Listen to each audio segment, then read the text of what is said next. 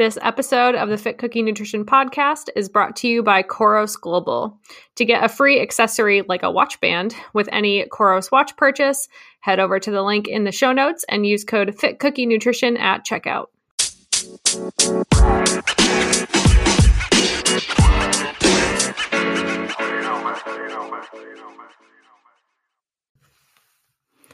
Hey, you guys, this is Holly Samuel, and I am a registered dietitian, certified personal trainer, master of education with a focus in eating disorders, Boston Marathon finisher, and I am your podcast host today.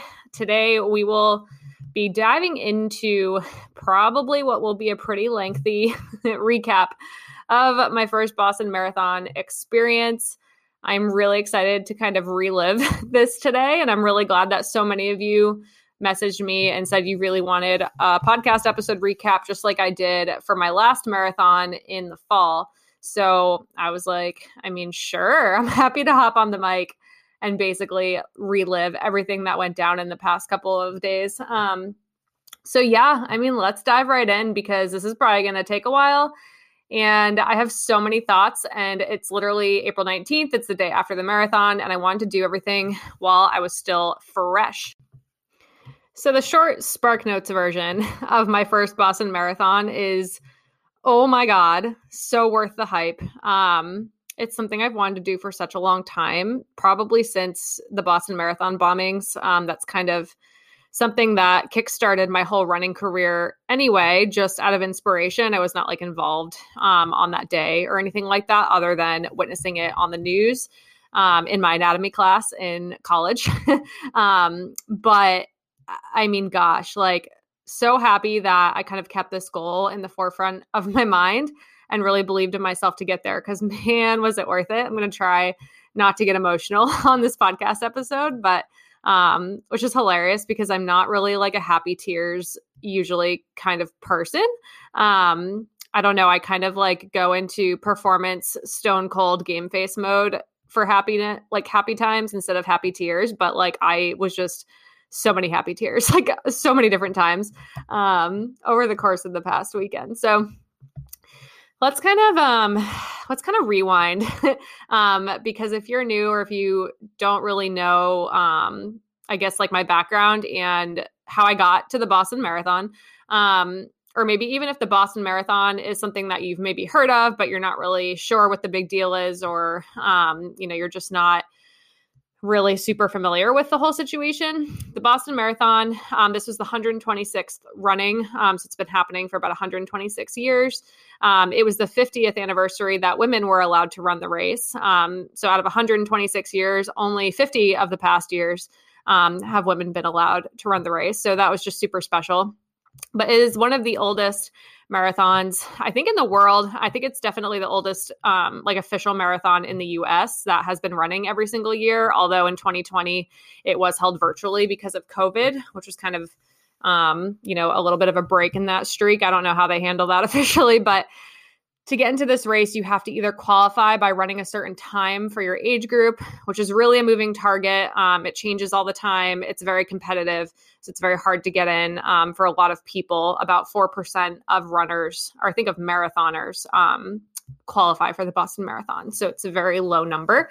Or you have to raise a really good chunk of money for one of the BAA approved charities, which is also extremely difficult. I think the minimum is $5,000 per person for a lot of these charities. It might even be $10,000. It's a lot of money.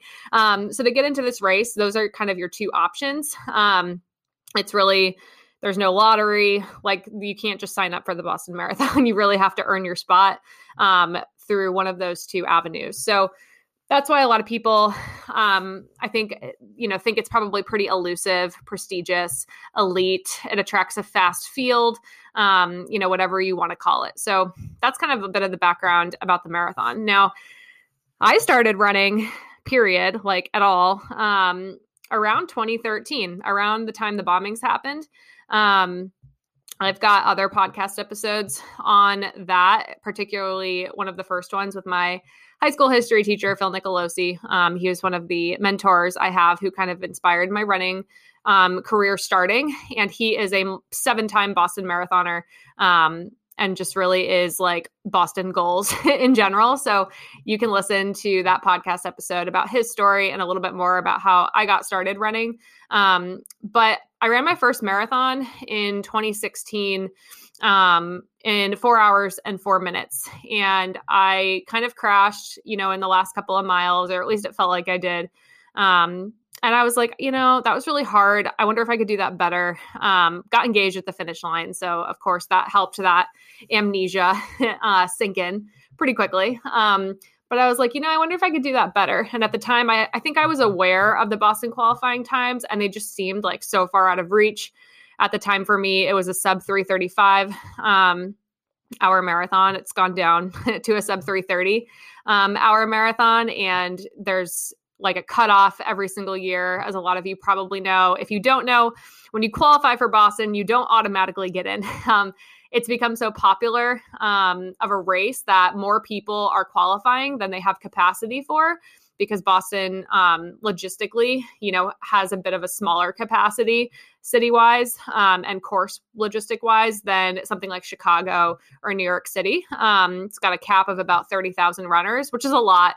But they tend to get more people qualifying and applying to run the race than they have room for. So what happens is the fastest people tend to get in first, and then it essentially means that you have to qualify by a certain amount of time. So if you have to run a sub 3:30, it's like you have to have done that by at least 3 minutes, 1 minute, 6 minutes, 7 minutes, 0 minutes, and it kind of changes every year.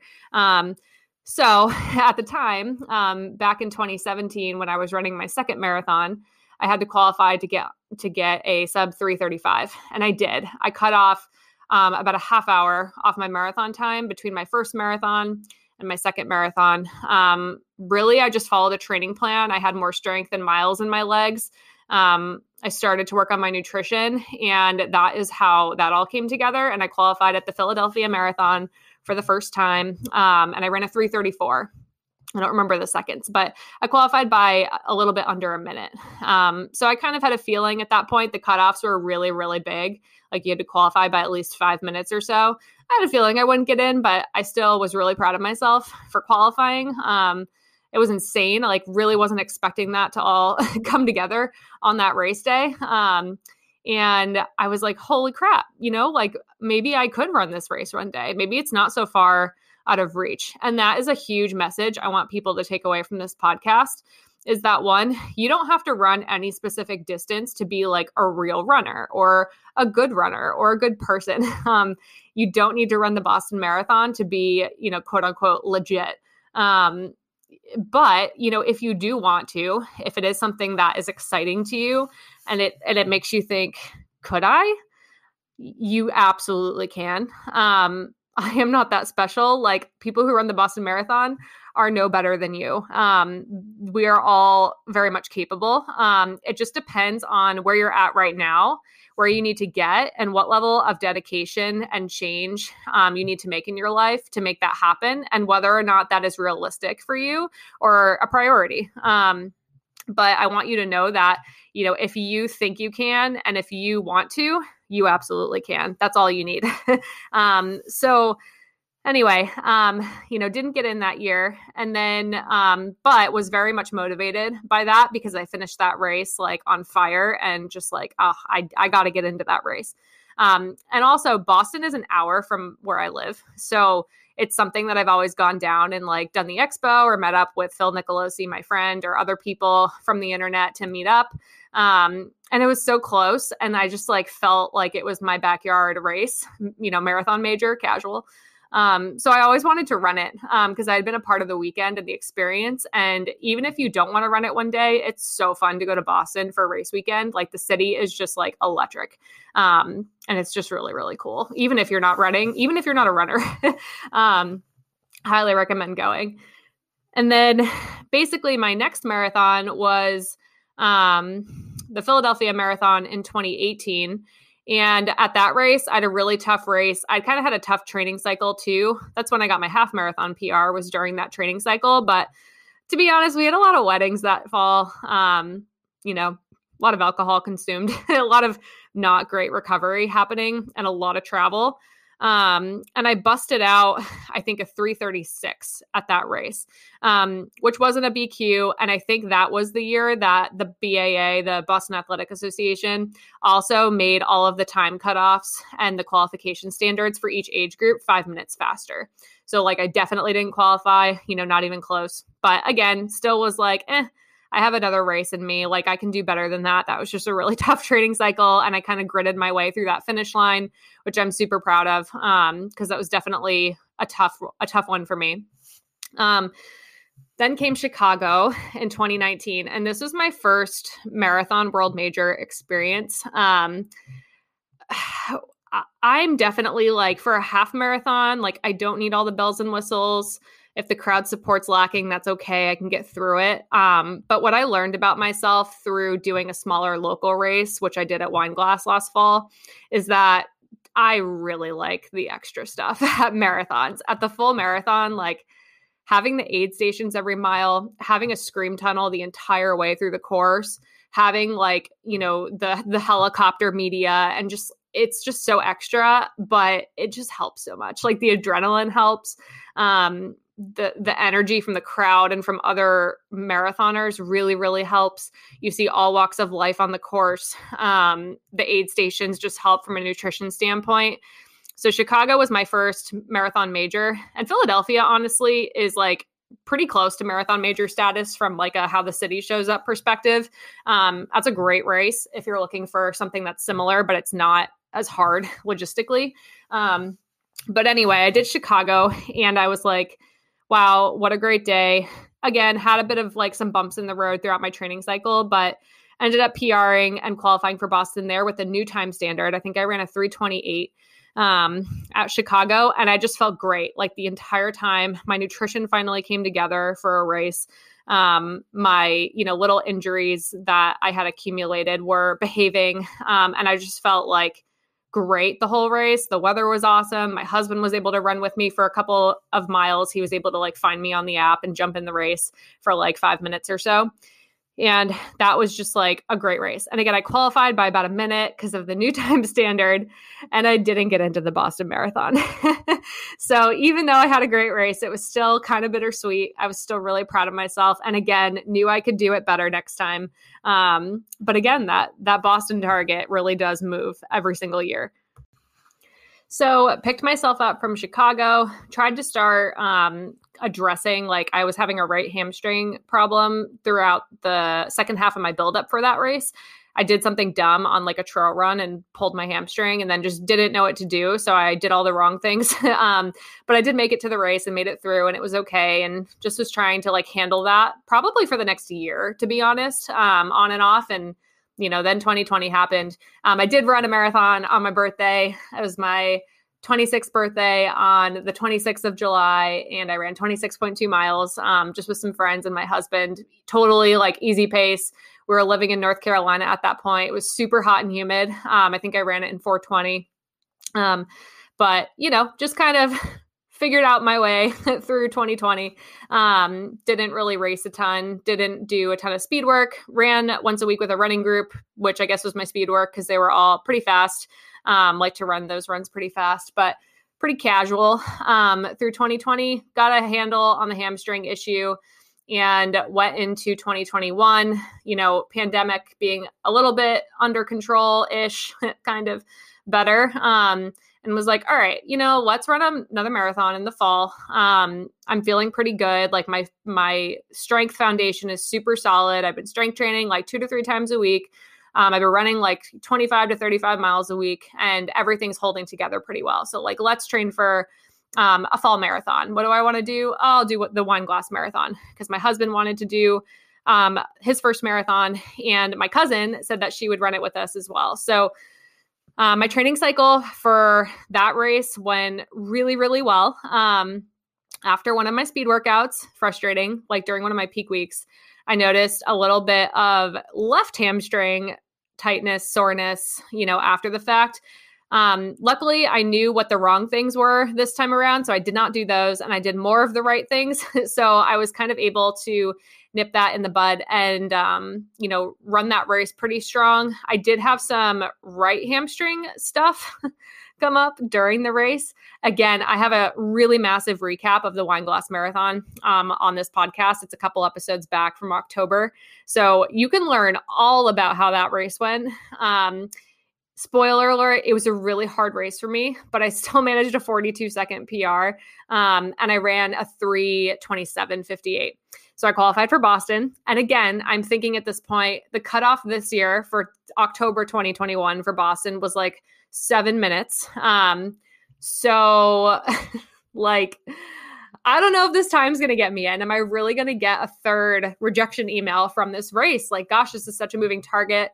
And something that did kind of change in my brain, between my second marathon and my sixth marathon was that, you know what, I am good enough to get into Boston. It's such a moving target. I'm just going to keep trying to get better because that's my goal anyway. And one of the times it's going to line up right and I'm going to hit the moving target. That was a really huge mindset shift that I made in like 4 years over the course of part of my running career.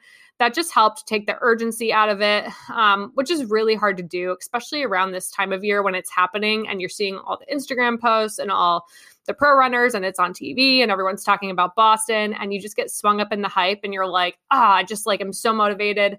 I really want to qualify now. And it's a moving target. And it is not something that's going to define you as a runner. So that was one of the biggest mindset shifts I made that really helped me be okay with my times and my performances because I was able to take them and look at them holistically and not just have that BQ or bust mentality. So, I was a little annoyed, I will admit, when I finished Wineglass in the fall with about a 2-minute buffer, not knowing if that was going to be enough to get me in. And I was convinced by one Phil Nicolosi from my previous podcast episodes to maybe run Philadelphia with him in November. He had just run the Boston Marathon in October and he had a tough race and wanted to try the Philadelphia Marathon in November. He had done it before that way and it worked out really well for him. And he was trying to get me to run with him. And I agreed. I was going to run the Philadelphia Marathon in November of 2021 and just kind of go out there, run with him and see what happened. Because I also felt that I could have performed a lot better under different circumstances at the Wineglass Marathon. And I, felt like maybe I still had some life left in my legs. I felt pretty good, like recovery wise from that marathon. So I was like, yeah, sure. Let's give it a go. 2 days before we left for the Philadelphia Marathon, I got my acceptance email from the BAA announcing that there was no cutoff for this year's Boston Marathon. If you qualified by the time standard, you automatically got in. And I think a lot of that had to do with the fact that they had just done a race in October and this was for April. So I think a lot of people didn't want to do the double because it's expensive and it's a big commitment, or people didn't maybe requalify. And also they did require vaccines. So I think that also, changed some of the environment for people wanting to run the race. But I found out that I got in 2 days before the Philadelphia Marathon. So I was like, holy moly, was not expecting that. Opted to not run the Philadelphia Marathon because 2 marathons for me in 5 or 6 months is a lot of marathons for my body. And 3 was like, I wasn't going to make it probably to the start line of the Boston Marathon if I ran Philadelphia. So I opted to run half of it with Mr. Nicolosi, with Phil, and kind of try to recover and then start training for Boston, which was insane, totally insane. I was so excited.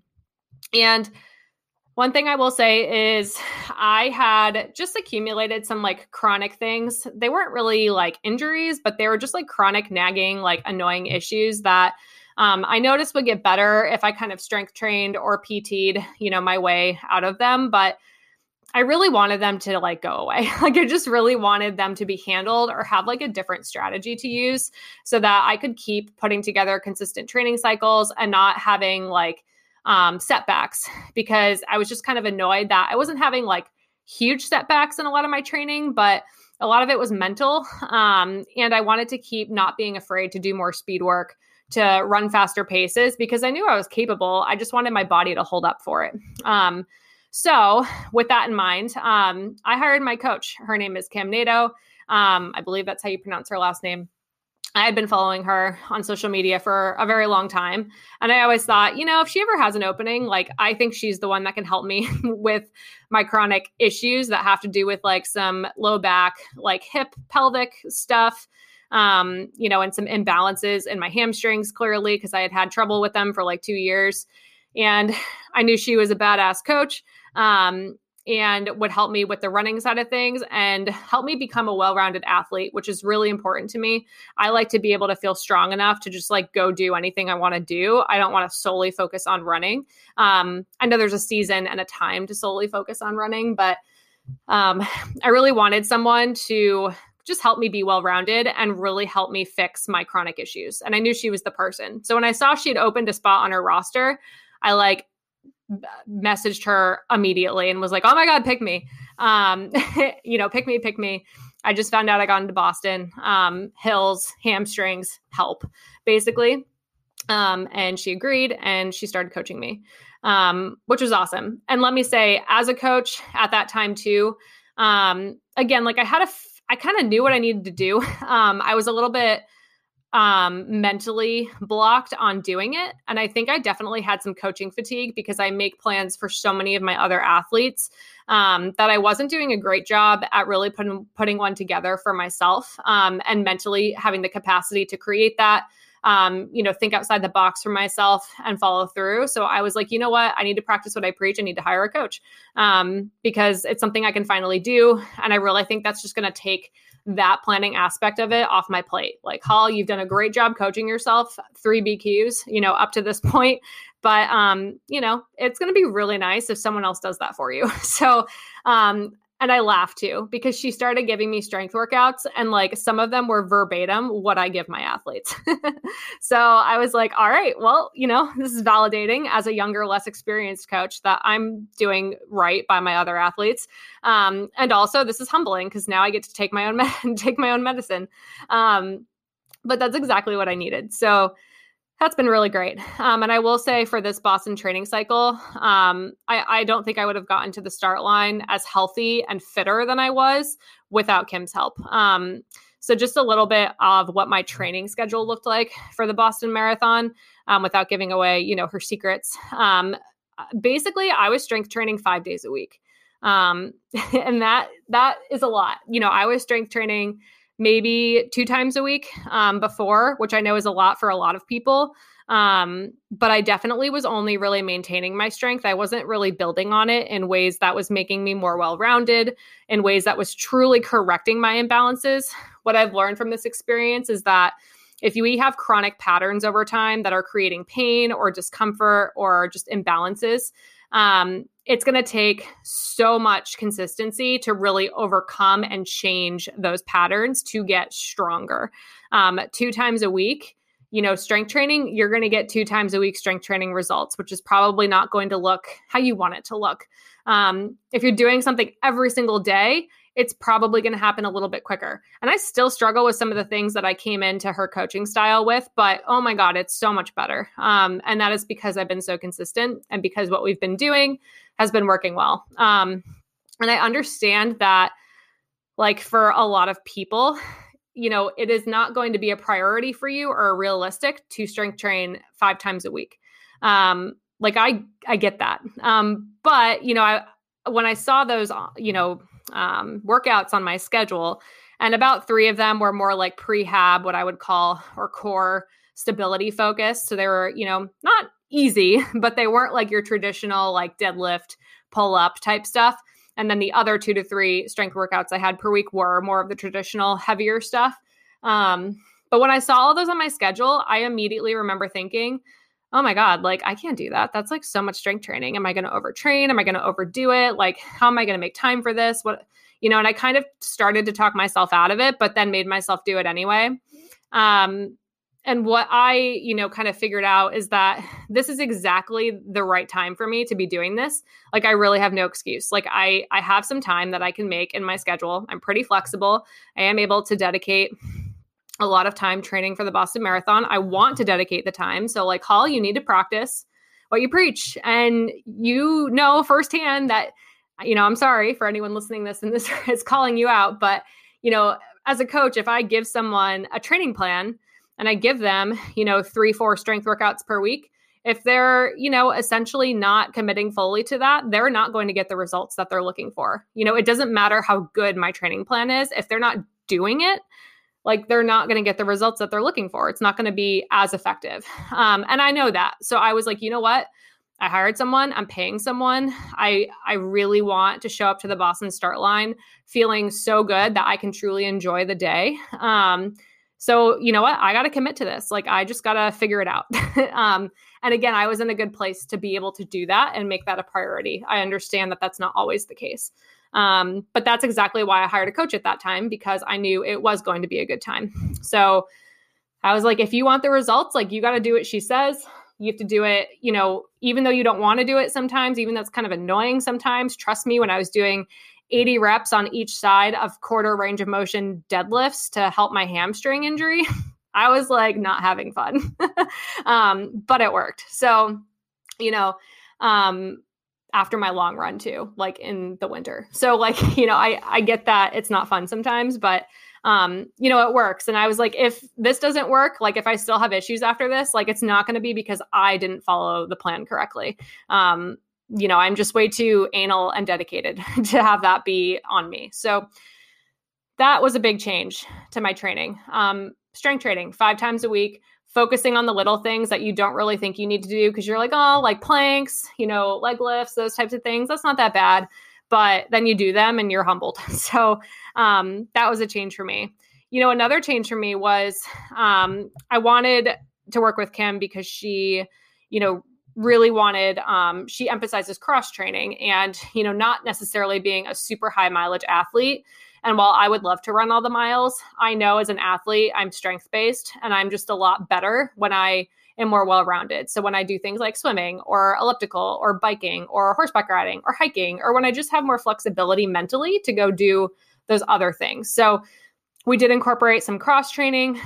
We kept my mileage like extremely reasonable. I never ran more than I think 45 miles per week in this training cycle. Never, not once. In other training cycles, I usually went up to about 50 miles per week for my peak weeks, but I didn't even I think my highest mileage was 43 actually miles per week. I don't know. I have to look at my Strava, but it was low. It was pretty low. So, and she also added in a lot more, like quality sessions in my long runs. So we couldn't always really push my pace because we were trying to rehab my hamstring and low back issues at the same time we were building for a marathon, which is not always something you can do together, which is another reason why I really knew I needed to stick to the plan. Otherwise, I was going to fall behind on my rehab and probably get hurt and not make it to the start line as in shape as I wanted to. So we worked on, some slower speed work stuff. And we're just kind of smart to try and add in a ton of hill work and just train for that Boston specific course. I was very clear with Kim that my, number one priority was getting to the start line healthy enough to really have a good experience and be able to run the course strong, but that I knew it might be unreasonable to expect a PR given the situation.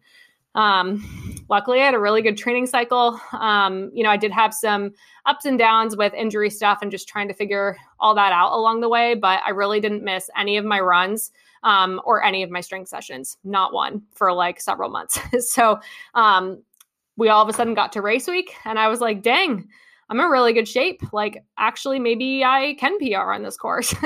And she was like, you can absolutely PR on this course. So let's dive into race week now that I've kind of like caught you guys up on what training looked like and whatnot. So Boston race week. Oh my goodness. So for me, when I get excited, it's like the same. I think this is actually like a scientific fact too, but it's the same like emotional response for me as being nervous. So even though I'm like really excited and I'm happy and it's a good thing, like it just comes off as like nerves. So for me, one thing that can happen when that happens is like my appetite gets totally blunted and I don't sleep that well. So kind of during the last week of my taper, I just had a really tough time eating enough. And I really was force feeding myself like I tell my athletes to do when this happens to them. And I did a good job force feeding myself. I ate to what I needed for sure. But like, it was not fun for me, just to put that out there. I didn't sleep great. And also I had seasonal allergies, which was weird because I don't usually get seasonal allergies. So I was kind of stuffy the week before the race too, which of course totally freaked me out because I was like, am I getting sick? Like what? I don't feel sick, but I'm really stuffy. Like, what is this? So that's kind of what my week going into Boston felt like. So even though my body physically felt really good, energy wise, I was kind of like meh overall.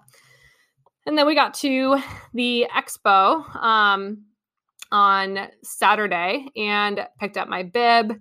Definitely got super teary when the volunteer handed me my bib, which was just really, I was like, oh my God, like I get this bib. I can't believe I'm finally getting this bib. And we did the expo, which was okay. It was kind of small. I don't know. It seemed smaller to me than it normally is. Maybe a bit closer to how it was in October of 2021. But we did the expo and then we headed home. And now here comes the TMI part of this podcast. So if you guys listened to my Wine Glass podcast episode, you know that I got my period about halfway through the Wine Glass Marathon and kind of some of the thoughts I had around that.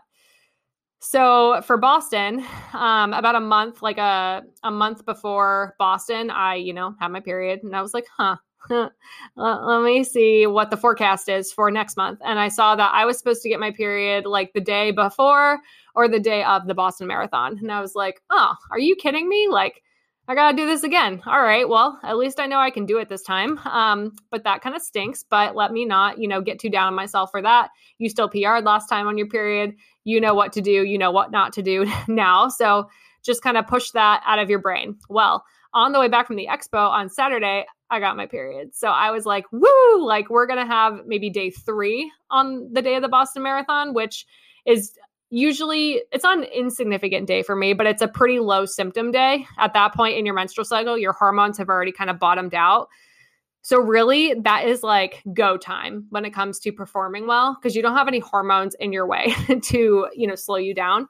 And my symptoms were non-existent for the most part personally. So I was pretty pumped about that. So yes, I had my period on cycle day 3 of the Boston Marathon. And I PR'd again on my period. So I'll talk a little bit more about that and what that meant for me too. But I also think that's one reason why my appetite was a little wonky that week. It's probably just some hormones figuring themselves out. But that was just really exciting. So, I was laying on the couch with cramps and all this stuff on Saturday, just so happy that it was Saturday and not Monday. And then Sunday, again, we were still home in New Hampshire, which is an hour from Boston. I did my shakeout run. I packed. I ate all the carbs, which a lot of you probably saw on my Instagram stories. I aimed for about 400 to 500 grams of carbohydrate for 4 days before the race. I kind of spread out my carbs a little bit more, knowing that in my luteal phase, so right before you get your period, I typically don't respond that well to a lot of carbohydrates. Like I tend to get a bit of like reactive hypoglycemia, which can happen to people. So I was trying to kind of just eat enough carbs, but also eat enough protein. And I knew that I probably wasn't going to be able to do like days just full of carbs during that time. So I just tried to gradually increase my carb intake for the whole week and then be a lot more specific about making sure I got enough in the, couple days before the race. So that is what I personally did. Worked out great. I cut out all fiber and really tried to increase my sodium intake because we do require a bit more electrolytes, especially in the late luteal phase. So I was just trying to make sure that my hydration was on point, if you will. And I looked at the weather on Friday for the Boston Marathon. And first of all, I couldn't believe my eyes because it's literally never good weather, like in my understanding of the history and experiencing New England weather. So I was shocked by that. So I was like, all right, I don't need to worry about that, which is cool. And on Sunday after dinner, we drove down to Boston to stay at our hotel. We stayed at the Residence Inn, which was right by Fenway Park, has a great view of the Citgo sign, which is pretty cool, and basically went to bed and was there for just that night. But until we continue, let's hear a word from our sponsor for this episode. Hey, everybody. Have you heard from our newest sponsor, Koros Wearables? Koros makes GPS watches that help athletes train to be their best. Koros uses top of the line hardware with innovative technology to provide endurance athletes with the gear that they need. When you use a Koros product, you know you're getting a tool that has been designed, tested, and perfected for the athlete by the athlete. And speaking of athletes sponsored by Koros Global, have you heard of Eliud Kipchoge, Des Linden, Emma Bates, Molly Seidel? I mean, come on, you've probably heard of them, and they use Koros products. Koros watches allow you to create your own personalized workouts and training plans for running, cycling, swimming, and even strength or core workout at the gym. If you need an extra reminder to properly fuel during your workout, Koros has you covered with their customizable nutrition alerts. So you can basically have me on your wrist, pinging you every 30 to 45 minutes on your runs to remind you to fuel. Pretty cool stuff. Koros users have set world records, Eliud Kipchoge, and been to the highest point on Earth, pushing their products to the extremes. At Koros, creation and innovation is never ending. And for Koros, the user is the focus. So if you are looking to try out a new Koros product and you want to be part of the Koros community, you can use code FitCookieNutrition at checkout to receive a free accessory with your watch purchase. You can use the link that's in the show notes to do this, and you just can pick out whatever accessory that you want on their page and add it to your cart, and you'll get it for free with the code FitCookieNutrition. I personally switched over to the Koros Apex over a year ago now from my Garmin Forerunner 220, which I also loved, but the Apex is gorgeous. It's probably one of their more simple models, which kind of defines what I look for in a watch. I just want it to be simple, although this one does still have quite a few bells and whistles that I use. And it's honestly super comfortable to wear. It's not too big on your wrist. And the interface is really, really pretty, and the app is easy to use. So again, if you're looking to try out a Koros product, visit the link in the show notes. Use code FitCookieNutrition at checkout to get a free accessory with your purchase. Now let's get back to today's episode. Part of what made the logistics so great is that I actually slept pretty well the night before the race, which has not always been the case in the past. But anyway, slept pretty well, woke up. I was in wave 3, which started at 10:50, and I was supposed to get on an 8:15 bus. So we took the subway from Kenmore Station over to Arlington Station from our hotel, and that shortened the walk a little bit. Hung out for a really long time to get on the buses. Ended up getting on the bus at like 8:30 or so. Rode the bus to Hopkinton, thought, gee whiz, this is really far in a bus, let alone running. Got off the bus, had to pee so bad, which they tell you to pee before you get on the bus. And I was like, I don't have to pee. I'm fine. I don't want to miss the bus. And that was a mistake because I had to go so bad. And then when you get off the bus, you have probably a 1/4 mile walk into Athletes Village. And then you have to wait in the porta potty lines, which are so long. So that was probably one of the hardest feats of the race, was just, figuring that out.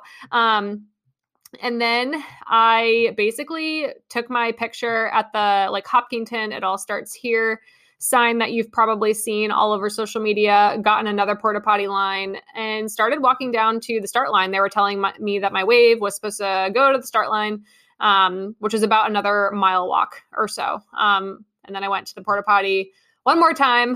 There were a couple at the start line that didn't have long lines. And I did similar things to what I did for Wineglass in the fall, period wise. I wore Thinx, this is not sponsored by Thinx, but I wore Thinx Sport period underwear. And, that worked out pretty well. I had a tampon in too, but I just didn't want to have to stop or figure any of that out. So for those of you who are asking, going, what do you do when that happens? That's a method I found I'm comfortable with that works pretty well for me. And it wasn't raining the day of Boston either, which really helped with the absorption capacity of the underwear, if you catch my drift. That was a bit of a issue in Wineglass, but it was fine. It wasn't too much of a problem or a sight to see over the finish line. But anyway, kind of situated myself. And I'm going to post in the show notes as well a link to my Like to Know It or LTK page where I have linked my whole outfit that I wore from the marathon, including one of my favorite items was my shorts. They're 4-inch spandex shorts and they had side pockets. And that is how I carried all my nutrition, which I get asked about all the time because we're going to talk a lot about nutrition. So for the beginning of this race, like the morning of, I had my bagel with peanut butter and honey and some Gatorade in the morning, like at my hotel. And then I had an applesauce pouch and I tried to eat a picky bar. I only got, I think, halfway through it on the bus. And I had a bit more water and Gatorade. Once I got to Athletes Village, they had like stations out with cups. And I also ended up drinking probably about a third of my handheld water bottle, which had Scratch in it, which I meant to bring an extra water, but I just didn't. Like, I think I forgot it because I was already carrying so many things and I just didn't want to lose anything and thought maybe there would be like water at Athletes Village. And there was, but I honestly never figured out where it was because it was somewhere else other than the Gatorade. So I had some Gatorade. I had my Scratch from my handheld, ended up drinking probably about a third of that before the marathon started. And I had planned to use that for the first half of the race. So I was like, oh well, I guess I'll just be using the aid stations more often, which ended up working out totally fine, which I'll get to. And then I had my Generation UCAN energy powder, like the Cran Raz. I'll leave a discount code for them as well in the show notes. But that I had 2 scoops of that in an old water bottle in one of the porta potty lines, like 50 minutes probably before the race started. Which I always practice with all of these things for my long runs. And I had done a couple late start long runs to simulate the start of this race because 11 o'clock-ish is like a super weird time to start a marathon. And I definitely wasn't used to training that way. So I did practice this before and I recommend you do as well if you have a late start race at all. So I felt pretty good, but I will say this is super weird for me. I had my throwaway clothes on. I had like a jacket, like a puffer jacket from Walmart that I've had forever, and a pair of like thin sweatpants. And I am a cold person. Like I run very, very cold all the time. And it was 48 degrees out and not a cloud in the sky, no wind. And I was hot. Like walking to the start line in Hopkinton, I was like, I'm sweating. Like I'm hot. So I took all my throwaway clothes off and threw them away before I even started walking to the start line. And even walking to the start line in like my crop top, my arm sleeves, my minimal clothing, I was still like, I'm still pretty warm. Like I'm still kind of hot. And I could feel the sun beating down. And I was like, like, I wonder if it's warmer today than it was supposed to be. And I looked at the weather on my phone. And it was like, nope, it's 48 degrees. Feels like 48 degrees. And I was like, okay, well, this is different for me because I'm usually freezing. Like I've never started a marathon once, not like totally numb, despite warming up. I usually start a marathon and my ankles usually hurt because they're cold. Like my hands are numb and I can't open my gels. Like every single marathon I've ever run, I've started like that. So this was really foreign. So I was also very thankful that, I had done my duty to hydrate well that morning, but probably could have done a little bit better. And I got to the start line. It was really cool, you guys. I was in wave 3, corral 1. So I got to stand pretty much like on the start line when the gun went off, for our wave. And I just was like pinching myself, and was trying to stay really focused and in the moment to take it all in. Like you're running the dang Boston Marathon finally, enjoy it. And do not go out too fast was my main goal for this race. I didn't want to go out too fast. I wanted to be able to run the race really strong, negative split or even split at least if I could, so that I could really enjoy the finish line. Because my goal was like, I don't want to come around the turn onto Boylston Street and be like resenting the race because of how hard the course was. Like, I don't want that to be my experience because I've worked so hard to get here. And I know it does tend to chew people up and spit them out if they go out too fast. So that was like my main goal. I knew that my training was probably adequate for the course, but I just needed to be really, really smart with executing my pace plan. So started the marathon. immediately took my arm sleeves off. I was like, I do not need these. This is wild. Like, again, this has never happened to me. I'm hot. And I noticed that my stomach actually was turning a little bit in the first like 3 miles or so. Like I was just a little bit crampy, should I have gone to the bathroom one more time, even though I did go to the bathroom one more time. And I was a little bit worried about that. And I was thinking, you know what, it's probably just because it's a late start and you're already just a little dehydrated because like clearly you're running hot and that never happens to you. So let's be smart about this. So I really started off the race making a point to look down at my watch, and make sure I did not see anything under a 7:40 minute per mile pace. That was my speed limit set by me and my coach in the first part of the race. Because it is like a laughable downhill. Like the first mile, I think I lost 100, there's over 100 feet of elevation loss just in the first mile. Like it is so downhill. And even the walk to the start line is like all downhill. Like it is laughable. So I was really trying to take it all in. You're starting the Boston Marathon, wave at the, TV camera on the Megatron over the course because you're in the beginning of the wave. So, maybe you'll be on TV. That'd be cool. I don't know. And I made a point to start drinking my Scratch in my handheld, which I was carrying early and often because I was like, your stomach's going to get worse if you just get more dehydrated. So really try to catch up and, be on top of this. I saw one of my friends that I had met in a half marathon. She was at the aid station handing out Gatorade at mile 2.2. So shout out to Erica. I beelined for her and took a Gatorade from her, even though I didn't really need it at that point. But I'm glad I did because it kind of got me used to taking Gatorade Endurance at the aid stations and into the flow of them. And at the first aid station at mile 2.2, I started taking a water cup from the volunteer and dumping it on my head, like immediately. Because I was like, again, I think you're already too hot in this race. And the sunburn that I have today tells me that was a good strategy because the UV index, the sun, clearly it was really hot. Like it even felt like my feet, like in my shoes, were hot, like off the asphalt on the ground. So it was just kind of weird because it wasn't hot out at all. It was 48 degrees. It was like perfect weather. And I can't complain at all, but I was really glad that I started doing that pretty early.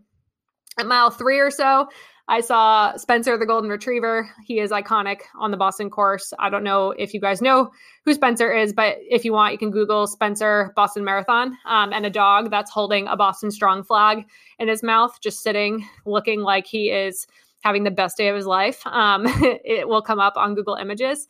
So I saw Spencer at mile 3, which was adorable. I'm a dog lover. So I was like, yes, like saw my first landmark on the course.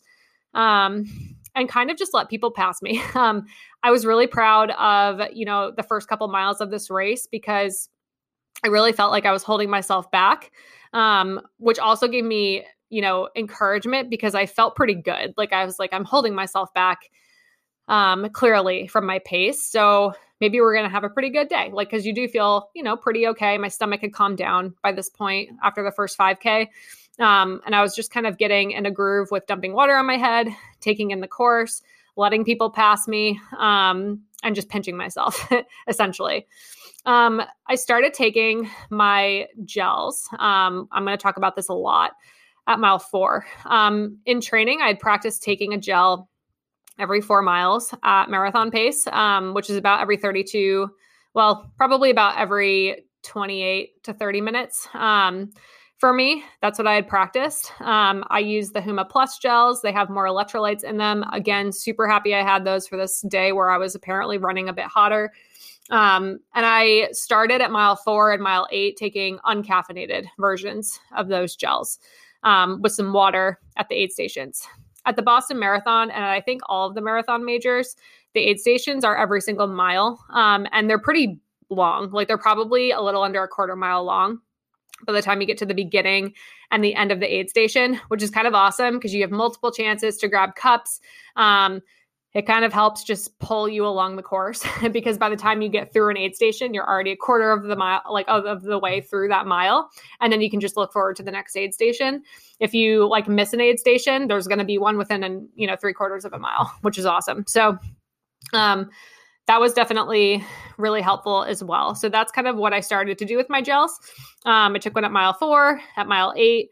And at mile 12, that was around the time of Wellesley, hitting the Wellesley College and the Scream Tunnel there. If you're not familiar with that piece of history, the Boston Marathon originally, until 50 years ago, was an all-man's race.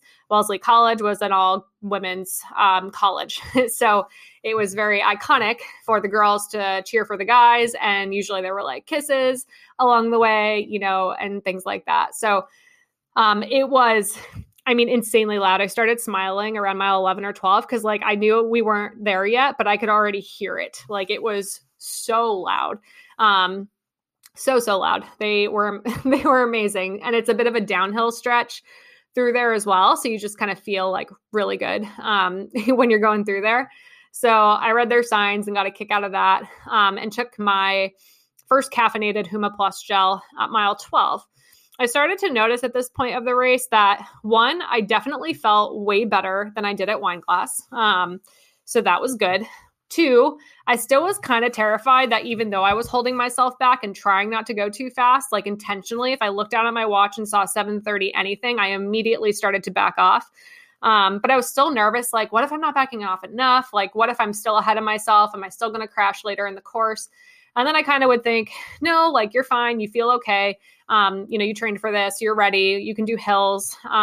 Just focus on, 1 mile or one landmark at a time. And what I started to notice too, again, I'm still dumping cups of water on my head every single mile, is that those cups of water on my head, they're totally dry by the time I hit the next aid station, 7 minutes later. So I was really glad I was doing that because I think it was really key to me not overheating and getting dehydrated. And two, every time I went through an aid station and got Gatorade Endurance, which my handheld only lasted me 7 or 8 miles and I chucked it. I tossed it to the side at 7 or 8 miles in one of the garbage cans at an aid station. I definitely didn't make it in a garbage can though. So thank you, volunteers, and sorry. But basically I felt that every time I took the Gatorade Endurance and my gel, I would start to feel a bit lighter. My legs would start to feel less heavy. And I felt noticeably oh my God, I'm going to have a great day. So I started to notice that around the halfway point, around the Scream Tunnel. And I was maybe you should start taking your gels more frequently, because I think the hills where they are in this course, that's where we start to, run out of glycogen if we didn't carbo load, although I did carbo load. So I wasn't super nervous about that. But during the menstrual phase, just my knowledge of this helped me. We do tend to have better access to our glycogen stores, which means that we burn a bit more carb for energy. It doesn't mean we don't use fat for fuel anymore or anything like that, but it means that we are just going to burn through our glycogen stores a bit faster. So if there's any, hills, speed, extra effort on that day, combined with being in the beginning of the menstrual cycle, or even just during the follicular phase right after the menstrual cycle, it may be wise, if you can, to incorporate more carbs. So I started to notice that, and I was well, let me keep loose hold of my fuel plan. Maybe I will take, some extra fuel. I had picked up from one of the volunteers at mile 11 or so, a caffeinated Martin gel and a non-caffeinated Martin gel. This is something that I practiced with in training just in case I needed them on course, and I'm really glad I did. They're not my favorite, to be honest. I really like the idea of them. They work well for so many of my clients. I recommend them all the time. They sit really well with me and they work really well. I just don't like the taste or the texture of them. I think it's terrible. But I can get it down if I need to. So I noticed the caffeine was definitely helping. So I took my first caffeinated Huma gel with electrolytes in it at mile 12. And then I was I'm going to take this 100 calf Martin at mile 16, because I practiced that in my training on one of my long runs and it worked really well. So I ended up actually taking the Martin a bit early, around mile 15 or so. And again, I started to feel really good. So at this point, I was taking Gatorade Endurance, at least 1 cup of it, if not 2, probably every aid station, except for the ones where I was taking a Huma gel with plain water, just to not have too much carb in my stomach at once. So I was trying to really spread it out and keep a small dose of carbs every single mile for the most part. So I took the Martin a bit early, and I knew that the Newton Hills started around mile 16. What's also really cool about the course is that they have these big like flags on the side of the road every time you enter a new town with the town's name on it. So if it's like, Ashland or Natick or Wellesley or Newton. So you kind of know like the different sections of the course that you're getting into, which is just really cool and helpful, to be honest. Because I was like, I know the Newton Hills start at mile 16, and at mile like 15 or so, it was like, boom, you're in Newton. So I knew it was coming. I knew from my research that there were about 4 hills that were very significant in Newton. So I was like, okay, like we're just going to focus on one hill at a time, expect there to be little rollers in between them. Don't be surprised by those, and expect to slow down going up the hills. Like there's no reason to be a hero. Like the point is to not push up the hills if you want to run a really good last 10K of this race, but instead just kind of maintain a consistent effort. So at this point, I was not looking at my watch at all. I was just focusing on running an even effort up and down the hills. So the first one, I'd say all of them for the most part, were probably like a quarter to 3/4 of a mile long. They're pretty long. They're not super steep. They're really not a big deal. They're nothing worse than what I practiced in training. But truly for people, I think it is where they're placed that makes them hard. The Boston Marathon, I was expecting it to be, downhill and hilly because that's what it's described as. It's what the elevation profile looks like. That's what everyone says. It's a net downhill course, but it has a lot of hills. Don't be, shocked when the net downhill also has a lot of uphill, essentially. But you guys, the Boston Marathon is downhill. Like it is a downhill course. And I practiced this again. I strength trained 5 times a week for this, but like it did kind of surprise me how long the downhill stretches were. And if your quads were not prepared for this, yeah, I could see you getting into big, big trouble during this point of the race. So that being said, I kind of got up and down the hills. I took my Maurten 100 milligrams of caffeine gel around mile 15-ish, 15 and a half. I kept, doing Gatorade Endurance at the aid stations and would take a cup of water as well. And then also dump a cup of water on my head. So it was usually like 3 or 4 cups of everything total per aid station, which again, they're super long, and there's a right-handed one and then there's a left-handed one second. So if you like miss the first one, there's another one. And I tried to really, be smart going up the hills, not rush it, just kind of ease off a little bit and go off effort, and then ease back into my pace and recover going down the hills, take my gel if I needed to. The aid stations tended to be on the downhills, which was nice, and just kind of get back into my groove. And again, I kept noticing every time I took a gel or got some Gatorade, my legs felt like they just were less heavy. Like they felt like they were working properly. Like cardiovascularly, I felt pretty good because I wasn't pushing it too much up the hills. Once I got to the 4th hill, which is Heartbreak, I will say, I thought it was going to be super obvious that I was on Heartbreak Hill. I had no idea I was on Heartbreak Hill until I was at the top, because there's a huge sign at the top that says, "Congratulations, Heartbreak is behind you. And you just conquered Heartbreak Hill." And I got to the top and I was expecting there to be another hill that was going to be Heartbreak after this one. And I remember thinking, wow, this hill's really long. It kind of sucks. I could see why there being another hill after this, is called Heartbreak Hill, because yeah, that would be terrible. And I'm going to have to get through that and it's going to suck. But you know what? Mentally, physically, I could do another hill. And then I got to the top and I was already over Heartbreak Hill. It was such a good feeling. I was like, oh my God, that's amazing. Cool. All right. Well, don't celebrate yet, because people always talk about crashing after Heartbreak Hill. So don't celebrate yet. Keep taking your gels, get to mile 23, and then we can maybe celebrate and start to push a little bit if you have anything left, but you don't need to. You just have to maintain. At that point, I had looked at my watch and I think I dropped like a 7-minute mile on the back of Heartbreak Hill. Because again, you guys, there's uphills in this course that are very significant, but there are equally, if not greater, significant downhills for you to recover. So if you have trained for those and your legs can handle it, I don't know. I thought it was a really fast course for me. And I do well on hills, so that made sense. But so I took my Maurten caffeinated gel at mile 15 or so, and then I took a Huma Plus caffeinated gel, which those have about 50 milligrams of caffeine in them, I believe.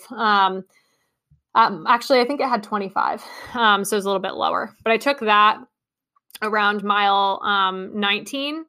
And then I took another Huma Plus caffeinated gel a mile 22. So I started taking gels like every 2 to 3 miles at this point, which was around like 18 to 25 minutes. So really frequent. And I was getting still Gatorade and water in between every mile at the aid stations and dumping a cup on my head. So my fueling strategy, I had planned to do every 4 miles throughout the course. But once I started noticing how well I was responding to carbs and caffeine, basically, I, listened to my body. I didn't take too much, but I wasn't going to keep taking gels if my stomach started to turn or if I felt like I wasn't benefiting from them.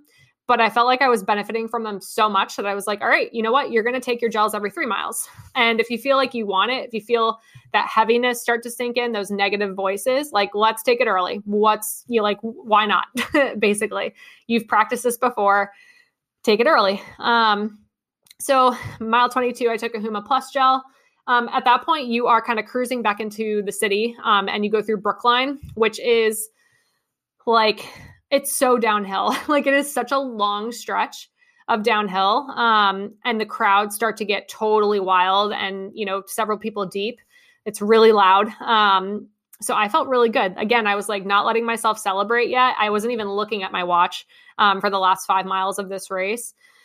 Actually, probably even more than that. And I just was kind of like, do you feel like you're running within yourself, but also to your potential? And I was like, yep, but like cautiously. Like I don't want to get ahead of myself and have to walk on Boylston Street, like that's not what I want. So I was like, you know what? You're going to take your Black Martin gel that's non-caffeinated at mile 24, because that's just going to help you finish strong. So I took a gel again at mile 15-ish, and then at 19, and then at 21, 22-ish, and then 24, which my dietitian friend Stevie got a picture of me doing, taking my gel at mile 24, even though the race is almost over. So going into Brookline and Boston, it was downhill, it was super loud. And I was starting to think, my legs feel really good. No one is passing me. I'm flying by everyone. I'm still able to take water. I'm feeling really, really good, which is wild. And that's when I started to get really excited and just really not believe how perfectly the day was going. And that I had just like demolished the Boston Marathon course that I've heard chews and spits out so many people over the years. So I was just starting to be like, holy crap, I can't believe that's how this day is going. I also heard so many people saying Holly or like Fit Cookie on the course, which again, every time I meet someone who follows me or like, listens to this podcast in person, like it just is wild that there's so many of you and that, you're listening to what I have to say and taking my advice and like implementing it and it's changing your performance. And oh my gosh, like it's overwhelming. I can't. I love it so much. So it's really cool to like meet you guys. I didn't really see anyone who was yelling my name on course, but I tried to acknowledge it with my hands in some way if I could. But it was so loud, like for most of the course. And I was running next to a woman for a really long time whose name was Paula, and people were cheering Paula, Holly, and it kind of sounded the same. So I couldn't tell if they were cheering for Paula or Holly. So I just kind of waved if I heard something that sounded like my name. So around mile 24, I took my Black Martin gel and I was like, all right, like, let's freaking go. You can see the Citgo sign. Just work your way up to the Citgo sign. You know that you have a mile to go at the Citgo sign. At the Citgo sign, I heard my name like a couple times. It was so loud at the Citgo sign.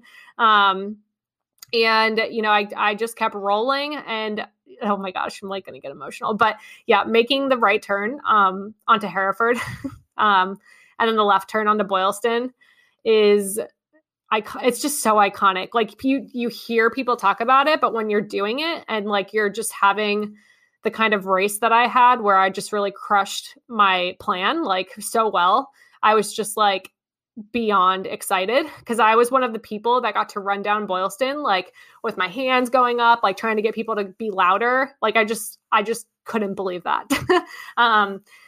And I saw my cousin's wife, Kate, one of my great friends. She was on the first episode ever of this podcast, and she ran Wine Glass with me and Connor in the fall. She was with her sister, Tracy, on Hereford on that short stretch. And they were so freaking loud that I heard them.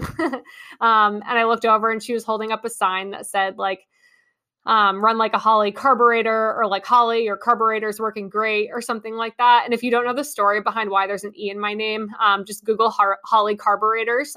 It's a really well-known carburetor brand, which is a piece of an engine that essentially helps the fuel get to work, which is ironic that that's what I do now for my job, basically, but in humans, not cars. And my dad was responsible for putting my name on the birth certificate. And he genuinely thought Holley was spelled with an E. So that's why there is an E in my name. And Kate made a sign that said that. And I heard her and I saw the sign, and it was like the only person that I heard shout my name on course, and also saw who it was and knew who it was. So that was just like great placement. Well done, Kate. So I think I laughed at the sign, which probably looked a bit like Pain Face smiling. And then just really, again, like opened up, made the left onto Boylston, which is the best. It's the best. It's so loud. There's a small hill on Hereford that people call Mount Hereford. Honestly, I didn't notice it at all. I didn't notice it at all. There is a similar hill at the end of the Chicago Marathon. That one I very much noticed. But again, I had a great day on the Boston Marathon day, and I really didn't notice that hill at all. So I made the left onto Boylston. Boylston is a really long stretch. I remember walking it the day of the expo. So I was like, all right, note to self, like when you make that left onto Boylston, first of all, take it in, but second of all, do not sprint yet, because like it's still kind of far. So I turned left and was like, oh my God, I can see the finish line. It's still far, focused, tunnel vision. I was definitely, raising the roof with my hands, and just passing people.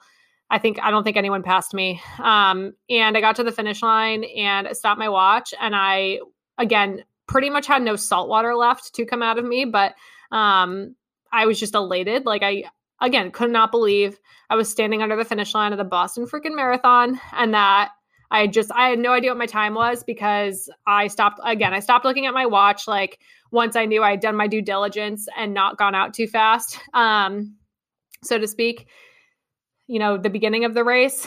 So I was like, I just kept thinking, do I want to look at my watch? And I was like, are you running the right effort right now? And then in my head, I'd be like, well, yeah, you're crushing it. So I'd be like, well, then what's the use of looking at my watch? Cause like, it's either going to make me think I'm going too fast when I'm running the correct effort, and maybe I am going to have a great day, or it's going to make me think, oh, I'm not going fast enough, I suck, and then I slow down. So I just didn't look at my watch. So I looked at my watch after I paused it, and I saw it said 3:25, and I was like, oh my gosh, I just got a PR at Boston. I really honestly thought I was in low 3:20 shape on a really good day. And I knew that the Boston course would be a huge wild card. So, and that if my body held up for it, like I was hoping it would, that I could maybe get a PR, but I honestly wasn't really expecting to, and was very much okay with even the idea of jogging the race, just to take it all in. So the fact that I still got to enjoy the race experience, pick out all these details on the course, notice every little thing, and I was going fast enough to get a PR and like negative split the like I can't put it into words. Like I can't believe I did that, but also I very much can believe I did that, because I did all the right things. And that's, not to sound arrogant, but I really don't know what else I could have done to be prepared for this race, other than maybe like run the course, a couple times. Like I wouldn't change anything about what I did, how I executed. Now I just basically know what it takes next time. And that, if I'm having a good day, I can maybe not hold back so much in certain parts and push a little bit more in other parts. But I would not change anything, about how I ran the race. So looked down, kind of hobbled through the finish line. I also looked to my left, and an array of sunshine, literally like standing under the finish arch, was Meb Keflezighi. So I laughed. And again, if you heard my wine glass recap, you'll know that he gave me my medal at Wine Glass. So I walked over to Meb and I was like, Meb. And he took my hand and I shook his hand, and I like kind of pulled him, like we pulled each other close so we could hear each other because it's just so loud.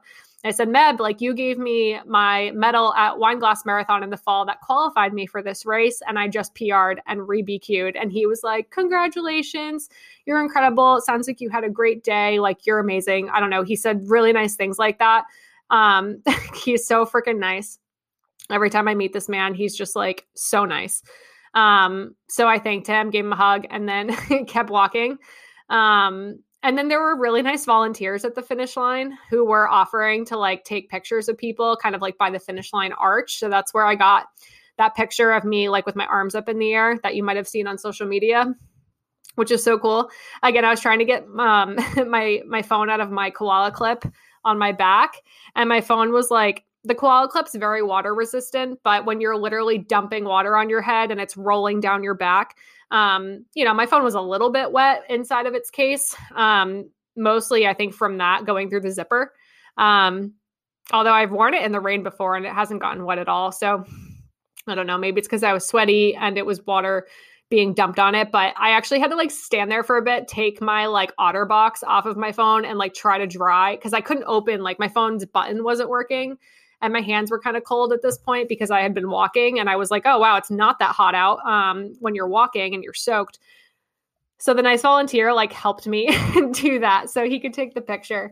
And I was like, oh my God, you're so nice. Thank you. And he was like, I've been waiting all day for you to get here to do this for you. And I was just like, again, happy tears, like a mess. So he took that picture. And then I walked through the chute. They gave me water. They gave me like a bag of food, my Mylar blanket, which they like wrapped you in, and the medal. I got the medal. I thanked the volunteer. I told her it was my first. She congratulated me. And she said, a lot of firsts today. And I was like, yeah, because they finally let us all in without there being a huge cutoff. I didn't say that, but in my head, I was like, hell yeah. That's why. Kept walking, went into a porta potty to, assess the period situation, fixed myself there. And then, I walked to the family meeting area, which is where I told Connor and my mom that I would be by the letter H, in the hopes that if it was in alphabetical order, I wouldn't have to walk as far as the S.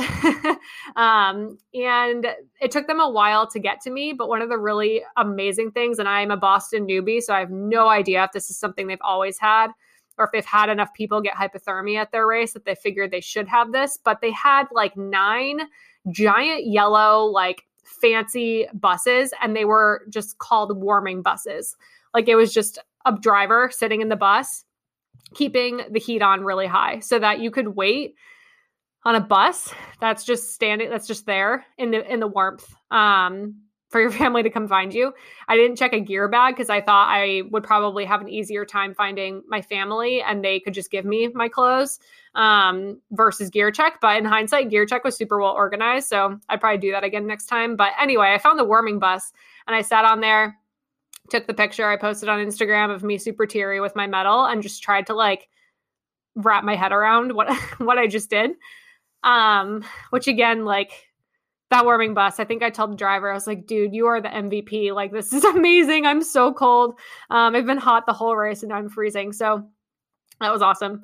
And then my family found me and we took pictures and I put my warm clothes on and we hobbled, like, I don't even know, it was probably just under 2 miles back to the hotel. A lot of steps that day, but that was essentially my experience. I'm trying to think if I left anything out. This is getting super long, but I don't know, guys. I had the best day ever. Still trying to wrap my head around it.